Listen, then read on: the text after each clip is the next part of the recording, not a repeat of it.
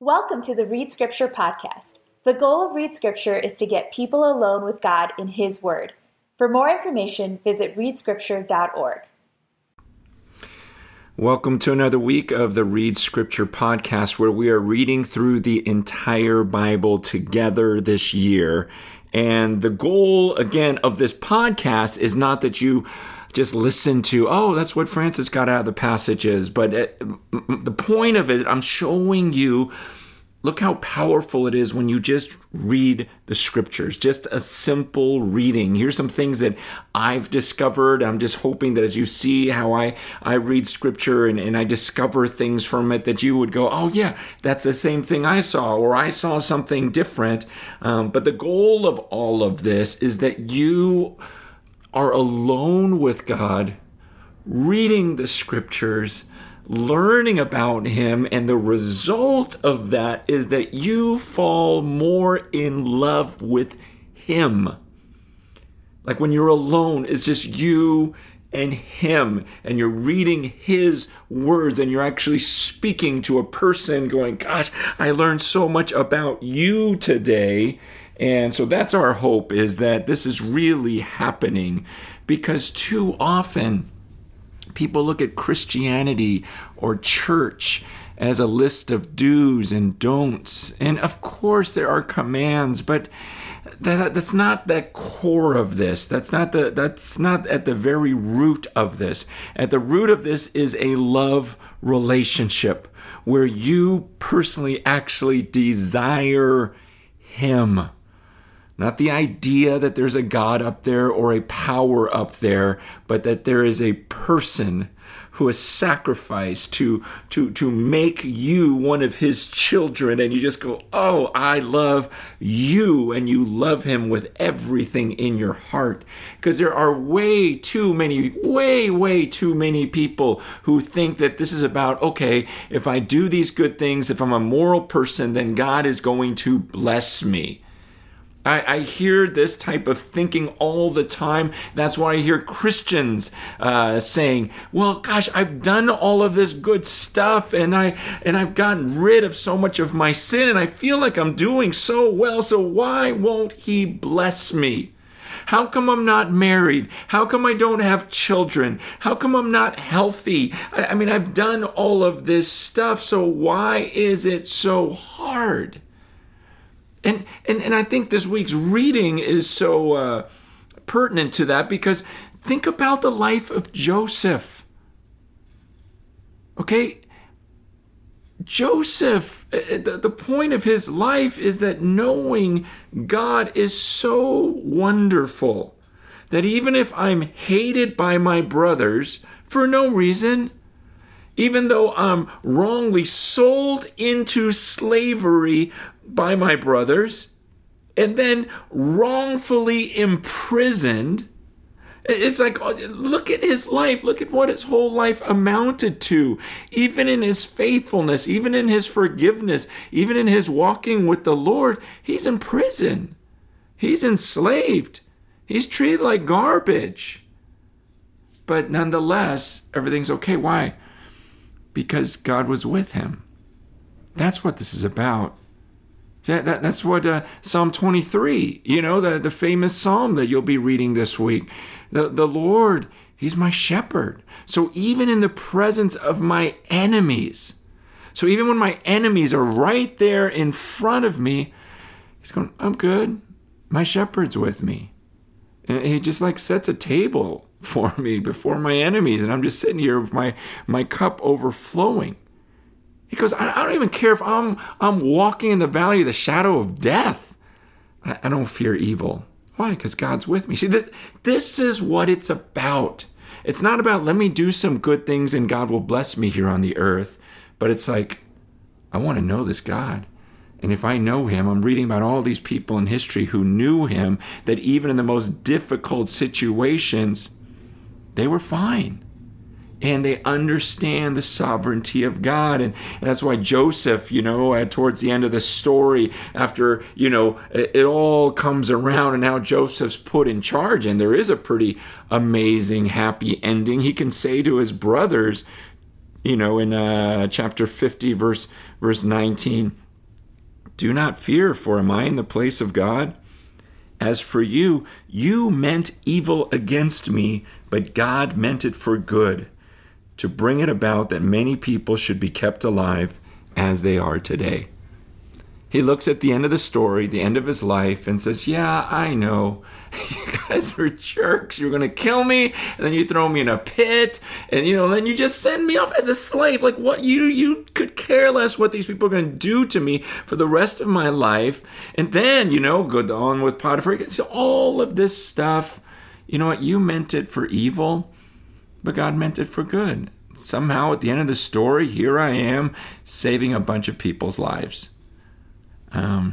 It's the sovereignty of God. And then we go on and we start reading in Exodus, and you read about Moses. Man, Moses' life was not easy. Think about God's calling to Moses. Here's what I'm going to have you do.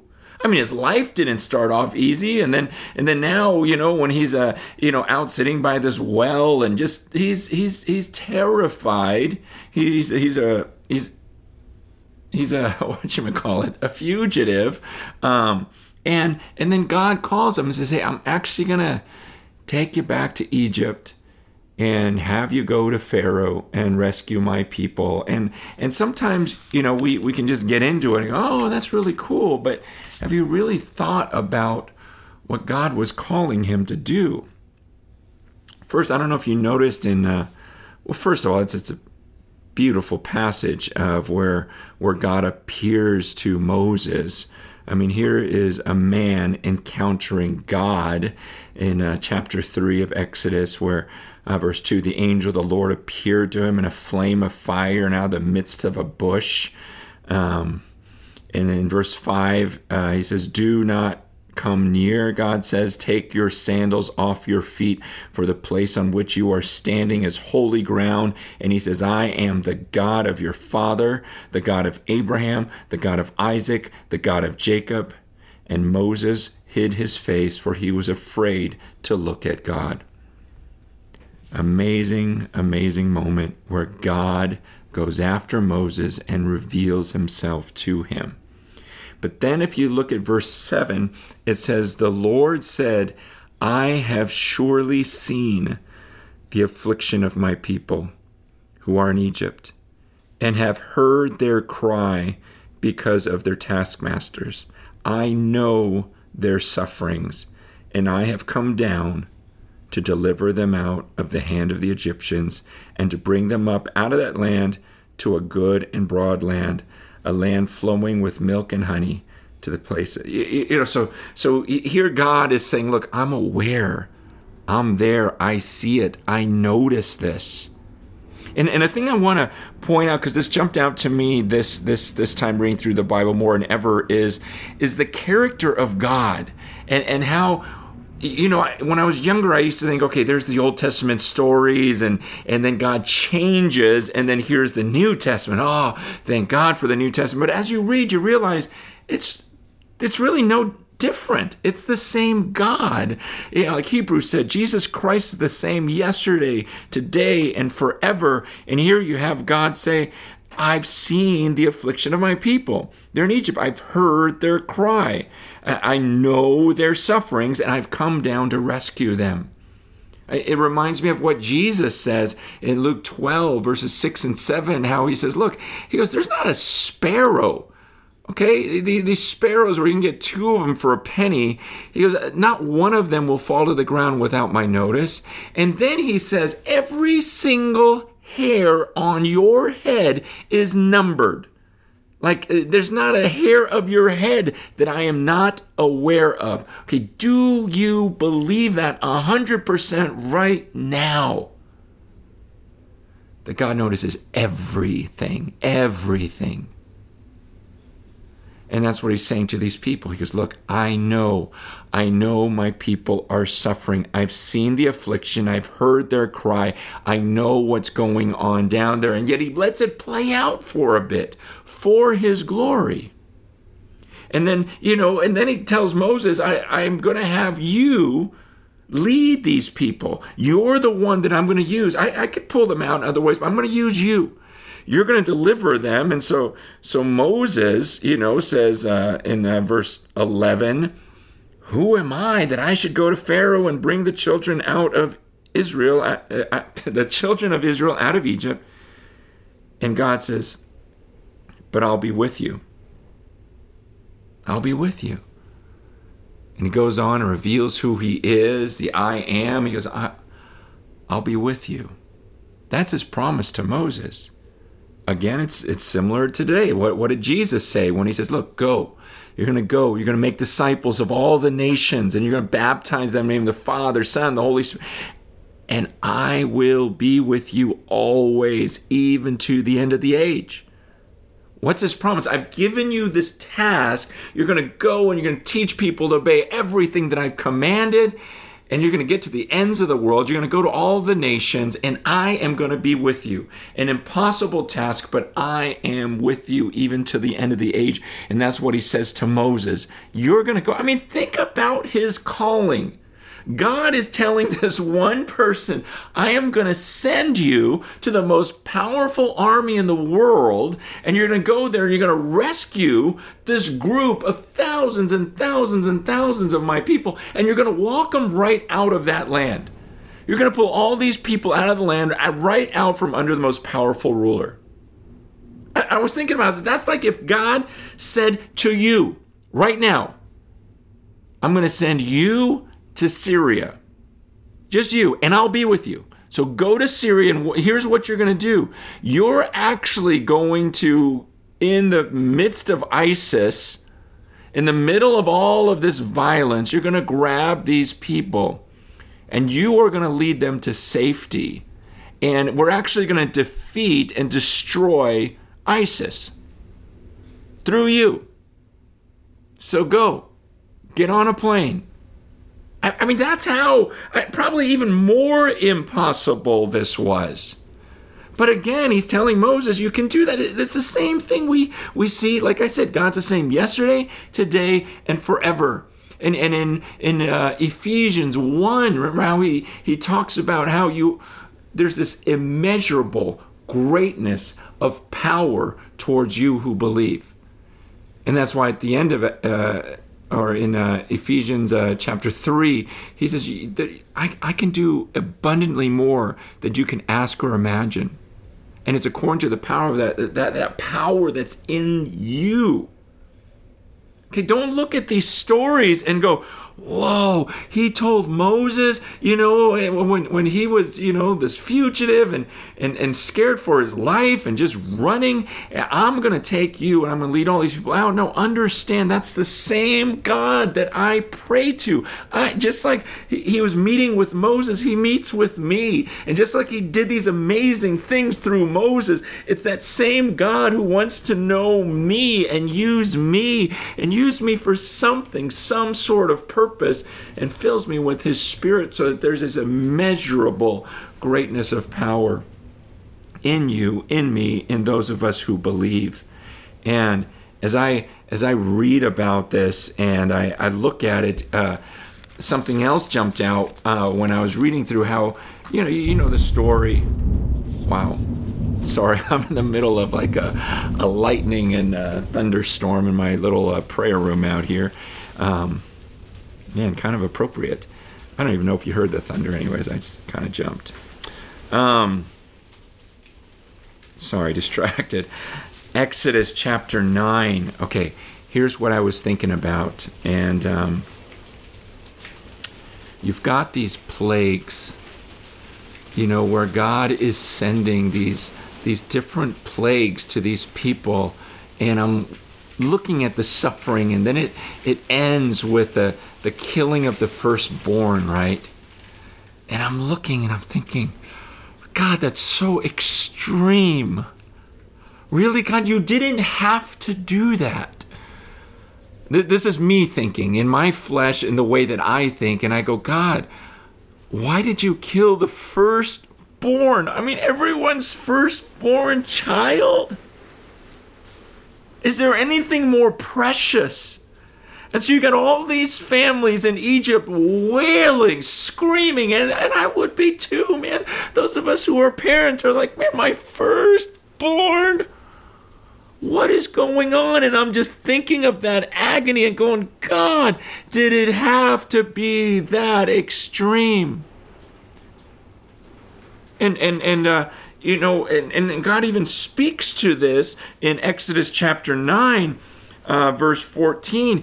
He says, for this time I'll send all my plagues on you, yourself, and on your servants and your people, so that you may know that there is none like me in all the earth. For by now I could have put out my hand and struck you and your people with pestilence, and you have been cut off, and you would have been cut off from the earth. But for this purpose I have raised you up, to show you my power, so that my name may be proclaimed in all the earth. Right there, God says, I could have done this a different way. I could have just cut you off with one plague.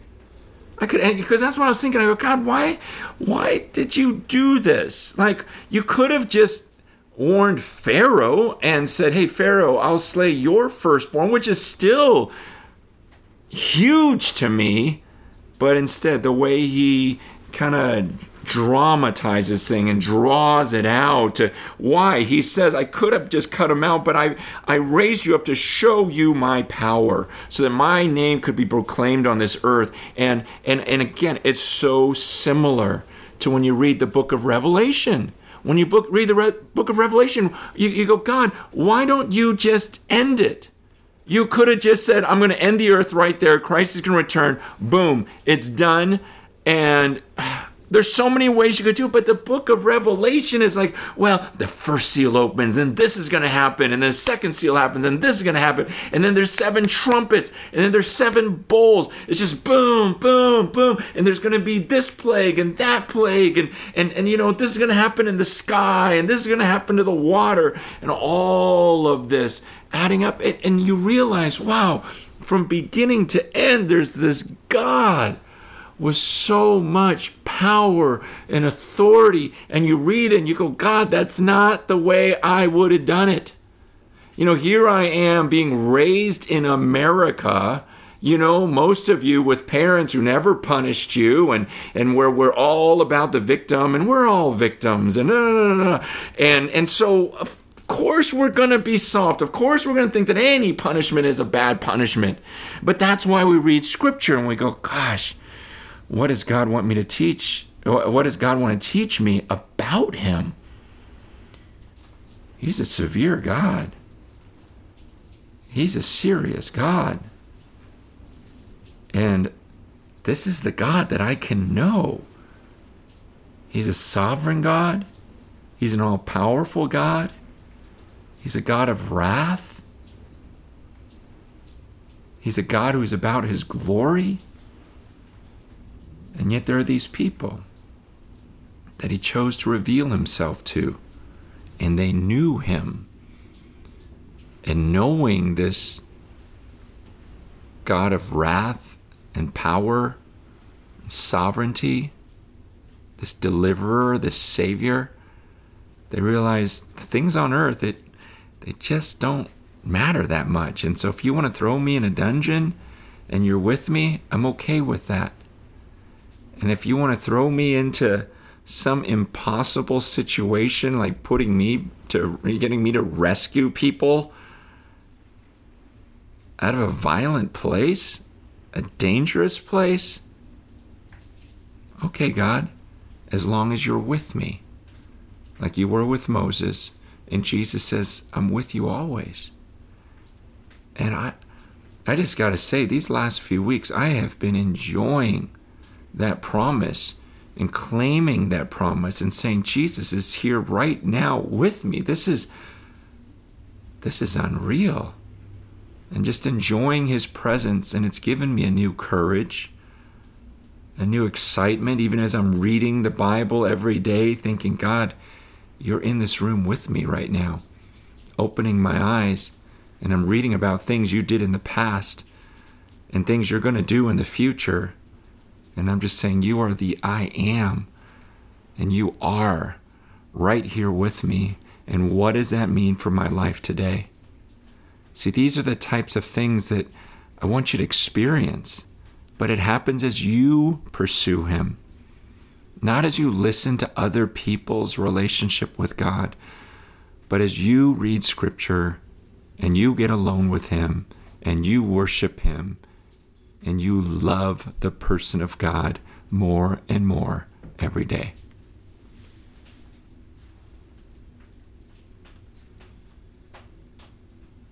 Thank you for listening to the Read Scripture podcast. Read Scripture is a collaboration between the Bible Project and Crazy Love Ministries. For more information on the Bible Project, visit jointhebibleproject.com.